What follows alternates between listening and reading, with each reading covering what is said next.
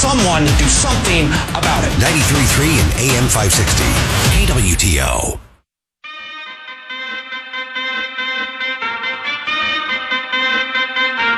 Turn it up! News, analysis, and opinion. It's the Elijah Haahr Show on 93.3 and AM 560 KWTO.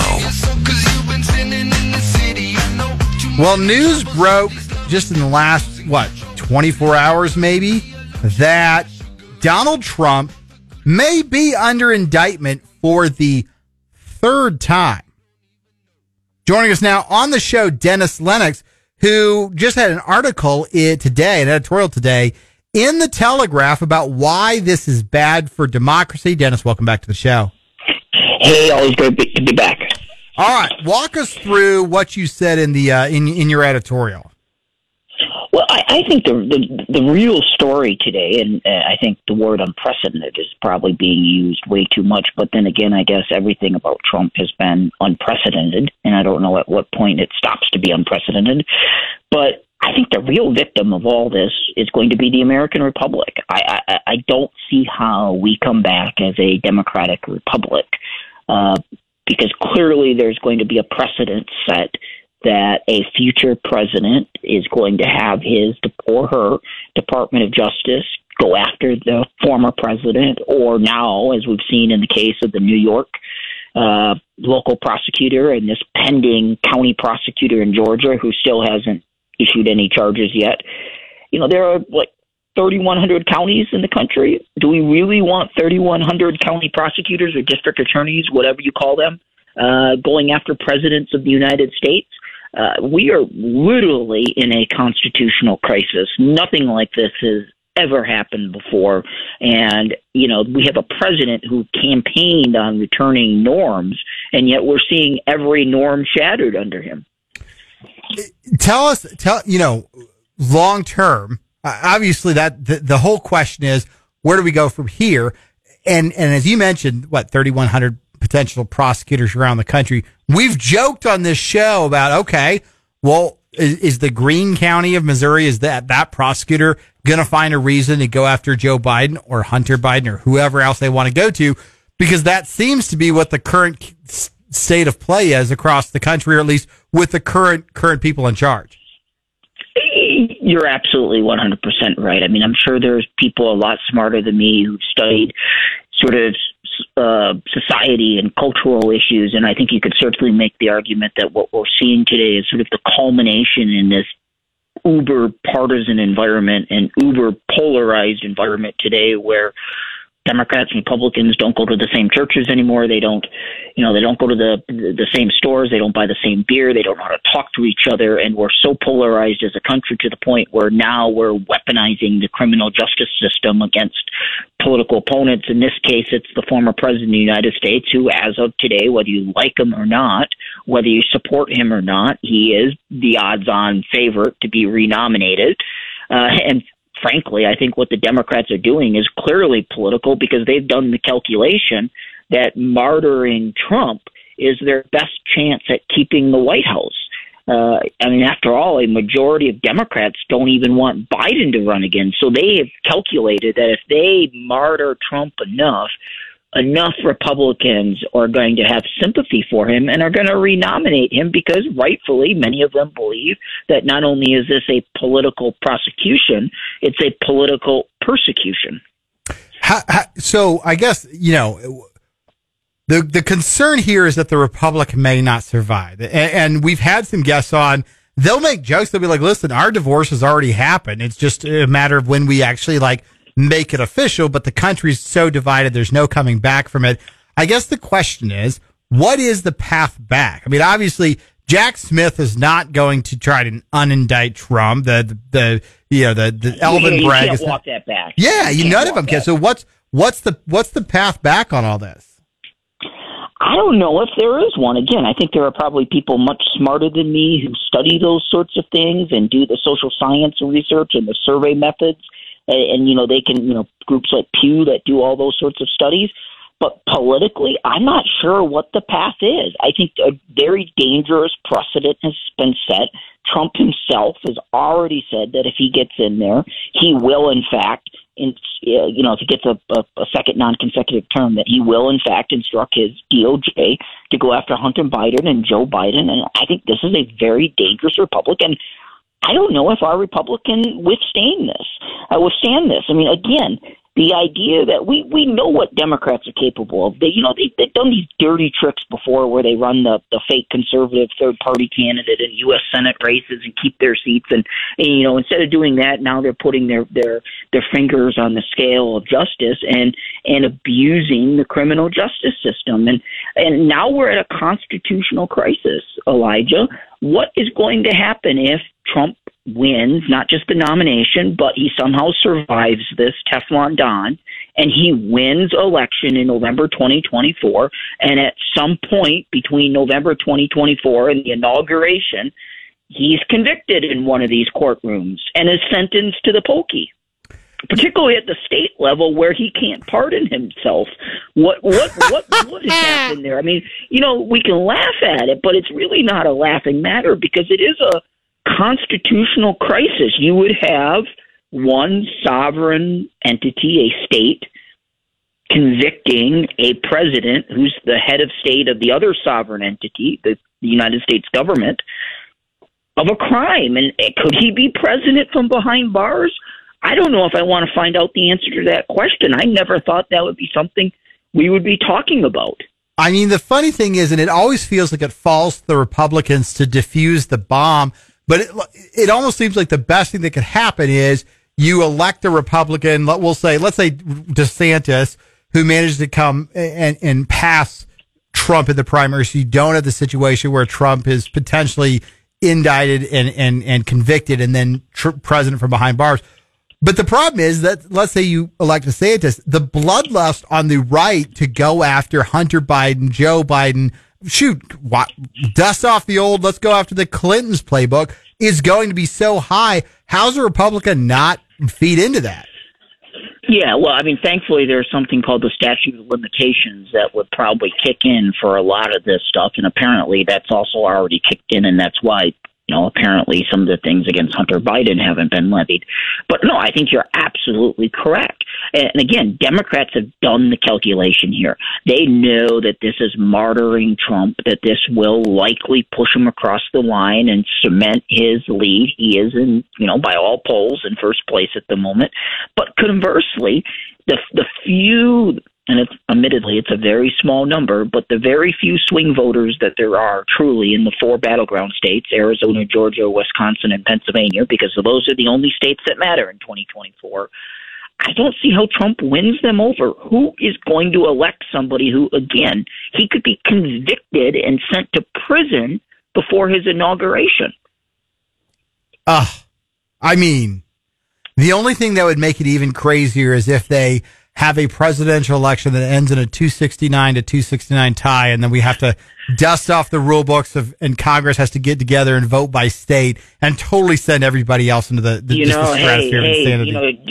Don't jinx the Republic here, because I kind of feel like that's one of the last glass ceilings that are going to be broken here. I mean, it seems like every other precedent here has either been broken or tossed out the window. And, that's one of the few ones left. I mean, again, I think we use the word unprecedented a lot with Trump, but there's still a lot of things that could happen here. And where is Brian Kemp, for example, the governor of Georgia? Maybe this is time for a Gerald Ford moment where the governor of Georgia preemptively pardons Trump of any state-level crimes in Georgia so we can end that county prosecutor's investigation down in Georgia. It doesn't alleviate the other charges, but it stops this from getting any worse. And at some point, though, I think the Republicans have to get some adults together in the room and say, do we really want to nominate somebody who is facing this situation? At this point, at least, the polls indicate Republican voters don't care, that they don't mind that Trump's under all this scrutiny. Right now, the polls are staying stagnant. Do you think that lasts? Or you think we see some movement at some point?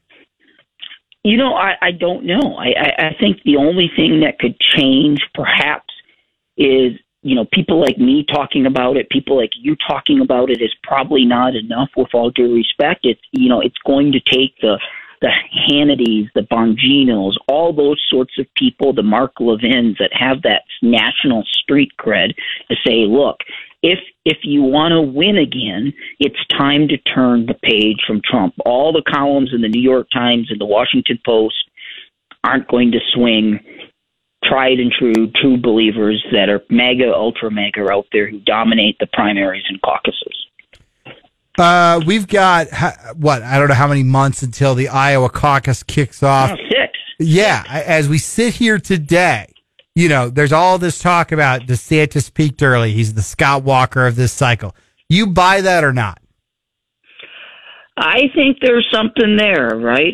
And whether it's true or not, this, perception becomes reality in politics, and the perception is starting to become the reality in that DeSantis had a shot. He missed it. I was very supportive of DeSantis early on. I still believe he's probably the best position to win the general election. But I increasingly believe that politics is about seizing moments, and his moment was probably in November and December. He should have got in the race back then when he was actually ahead of Trump by 20 or 30 points in some of the polls. Trump doesn't have an insurmountable lead because let's be honest, it's not the national polls that matter; it's the state level polls. But boy, it's getting pretty difficult for Ron DeSantis right now. Everybody says, and I think you and I have talked about this. I think Trump's support, while not weak, is not nearly as strong as his current lead, indicates. Who's the one that if you're investing in a stock today, what's the stock that you like? By the time we get to January and February, this is the hot candidate. Is it still DeSantis, or are you looking at somebody else as like the potential person? Well, I think you made an interesting point there. I mean, almost 70% of Republican primary and caucus goers prefer a candidate whose name is not Trump. The problem is that vote is being split up 5, 6, 7, 8 ways. I think the governor of North Dakota, if he could make the debate stage, is an interesting candidate, if only because he can self-fund. He's legitimately worth around $1 billion, and money is the milk of politics. And to get elected president, you need a lot of milk. The problem that he faces is making that debate stage. I think the process that the RNC put into place is just absurd. I don't mind a polling threshold because I do actually think if you're at 1% 6 months before the votes are cast, you're probably not going to win the nomination. But I think requiring you to have 40,000 donors when you're self-funding and you're running on being an outsider candidate, not beholden to lobbyists and special interests, I don't get that requirement. I think you should actually maybe look at, have you actually filed for the ballot in states like Missouri or Iowa or Michigan, as opposed to, do you have 40,000 donors?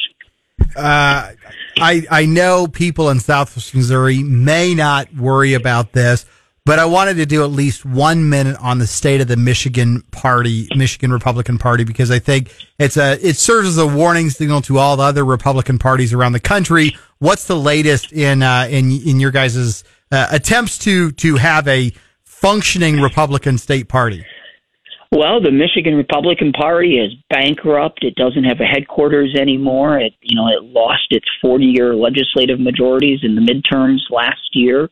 It's got a state party chairman who's been found to have misled the courts in frivolous lawsuits. She's facing a contempt of court charge. Today, actually, just before we went on the air, the Democrat Attorney General of Michigan dropped criminal charges against the now former co-chair of the Michigan Republican Party as a fake elector.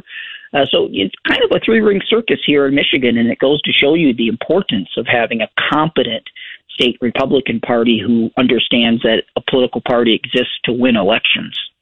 And this is the problem I bring up with everybody is, for the Republican Party to win the White House, I find the math very, very, very difficult if Michigan is totally off the board. It's not impossible, but it's difficult. And for people that think state parties are sort of a archaic relic of the past, no longer necessary, I say no. When you actually need to mobilize and get people out volunteering, doing, the base out, the state parties is where it's at. And having a state party in Michigan that is not in a good place makes me really, really concerned about the next presidential election. Well, one of the things that we have in Michigan going on at the moment, we have an open U.S. Senate seat next year, and there is no credible Republican who's gotten in the race, because how do you run for the nomination of a political party if you can't even show up to that political party's events? Nobody wants to be associated with it. It's actually really amazing. I've been doing this long enough to remember when Missouri was a battleground state. That wasn't that long ago. It wasn't. And Missouri and Michigan weren't that dissimilar from each other 20, 30 years ago in terms of political dynamics and economic dynamics. And they've went in, divergent directions. And it's sad to see. It's sad to see a state that had 40 years of Republicans controlling the legislature, and they blew it away. But, look, 2024, I believe the center of the political universe is going to be Arizona, Georgia, Wisconsin, and Pennsylvania. It's hard to see a state like Michigan being a true battleground state because Republicans now are losing by 600,000 votes statewide. Unbelievable. Dennis, as we do every day, we finish up with two questions. First is our question of the day. Question of the day today, with all the heat going on around the country, what's the hottest day or hottest time that you remember in your life? I was in Dubai in 2016, in August of 2016, and it was about 115, 117 degrees Fahrenheit there. So I would say that has to be it. Yeah, that's a good one. All right, Dennis, if anybody wants to follow along with the work that you do or read your columns as you write on the future of the parties around the country, how do they follow you on social media? Twitter's probably the best one, at Dennis Lennox, Lennox. And my columns in today's Telegraph, telegraph.co.uk. Very good. Dennis, thanks so much for joining us today. We really appreciate it. Thanks as always.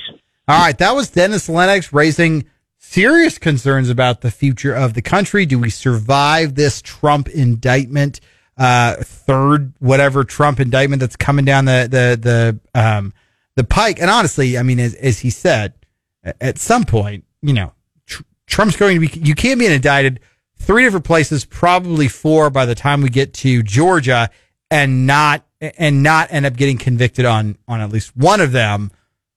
And then what happens? I mean, that is a terrifying potential reality. And he brought up a good point, how a president cannot pardon himself from a state. Yeah, from a state crime. I've never thought about that before. I didn't even know that was a thing. I mean, I knew pardons were a thing, but I didn't realize there were different levels.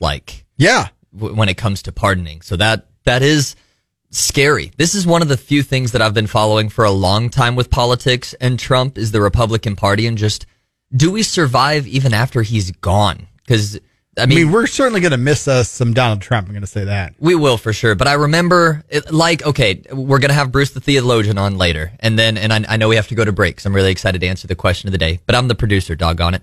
And so... Feeling yourself a little bit. You got the authority. Just finished. Well, while you were talking, I was eating McDonald's. So I'm so full of energy right now. Whenever King David left the throne, Israel almost went into shambles immediately, and then it went back and forth for a while, but then it split between the tribes eventually, and that was kind of caused by King David. Not caused by him, but caused by his absence. I'm not comparing Trump to a man after God's own heart. Yeah, let's not do that whatsoever. As Trump would say, well, in 2 kings, I think the comparison would be. I'm not religiously, but just in general, he is the metaphorical king of the Republican Party, and once he's gone, whether that's through the voters turning their backs or through him just retiring, I don't see where we go from there. All right, we're going to be back. We're going to answer the question of the day. Don't forget 520 Bruce the Theologian talking to us about tithing. You don't want to miss that interview. Coming up later. Somehow you managed to get me talking too much. Yeah, there's a rhythm. Yeah, there's a feeling. Oh, we've been kicking these words around too long. News, analysis, opinion. They bitched and moaned for God knows how long. You don't have to agree with everything he does, but at least give him the benefit of the doubt. We need to clean the place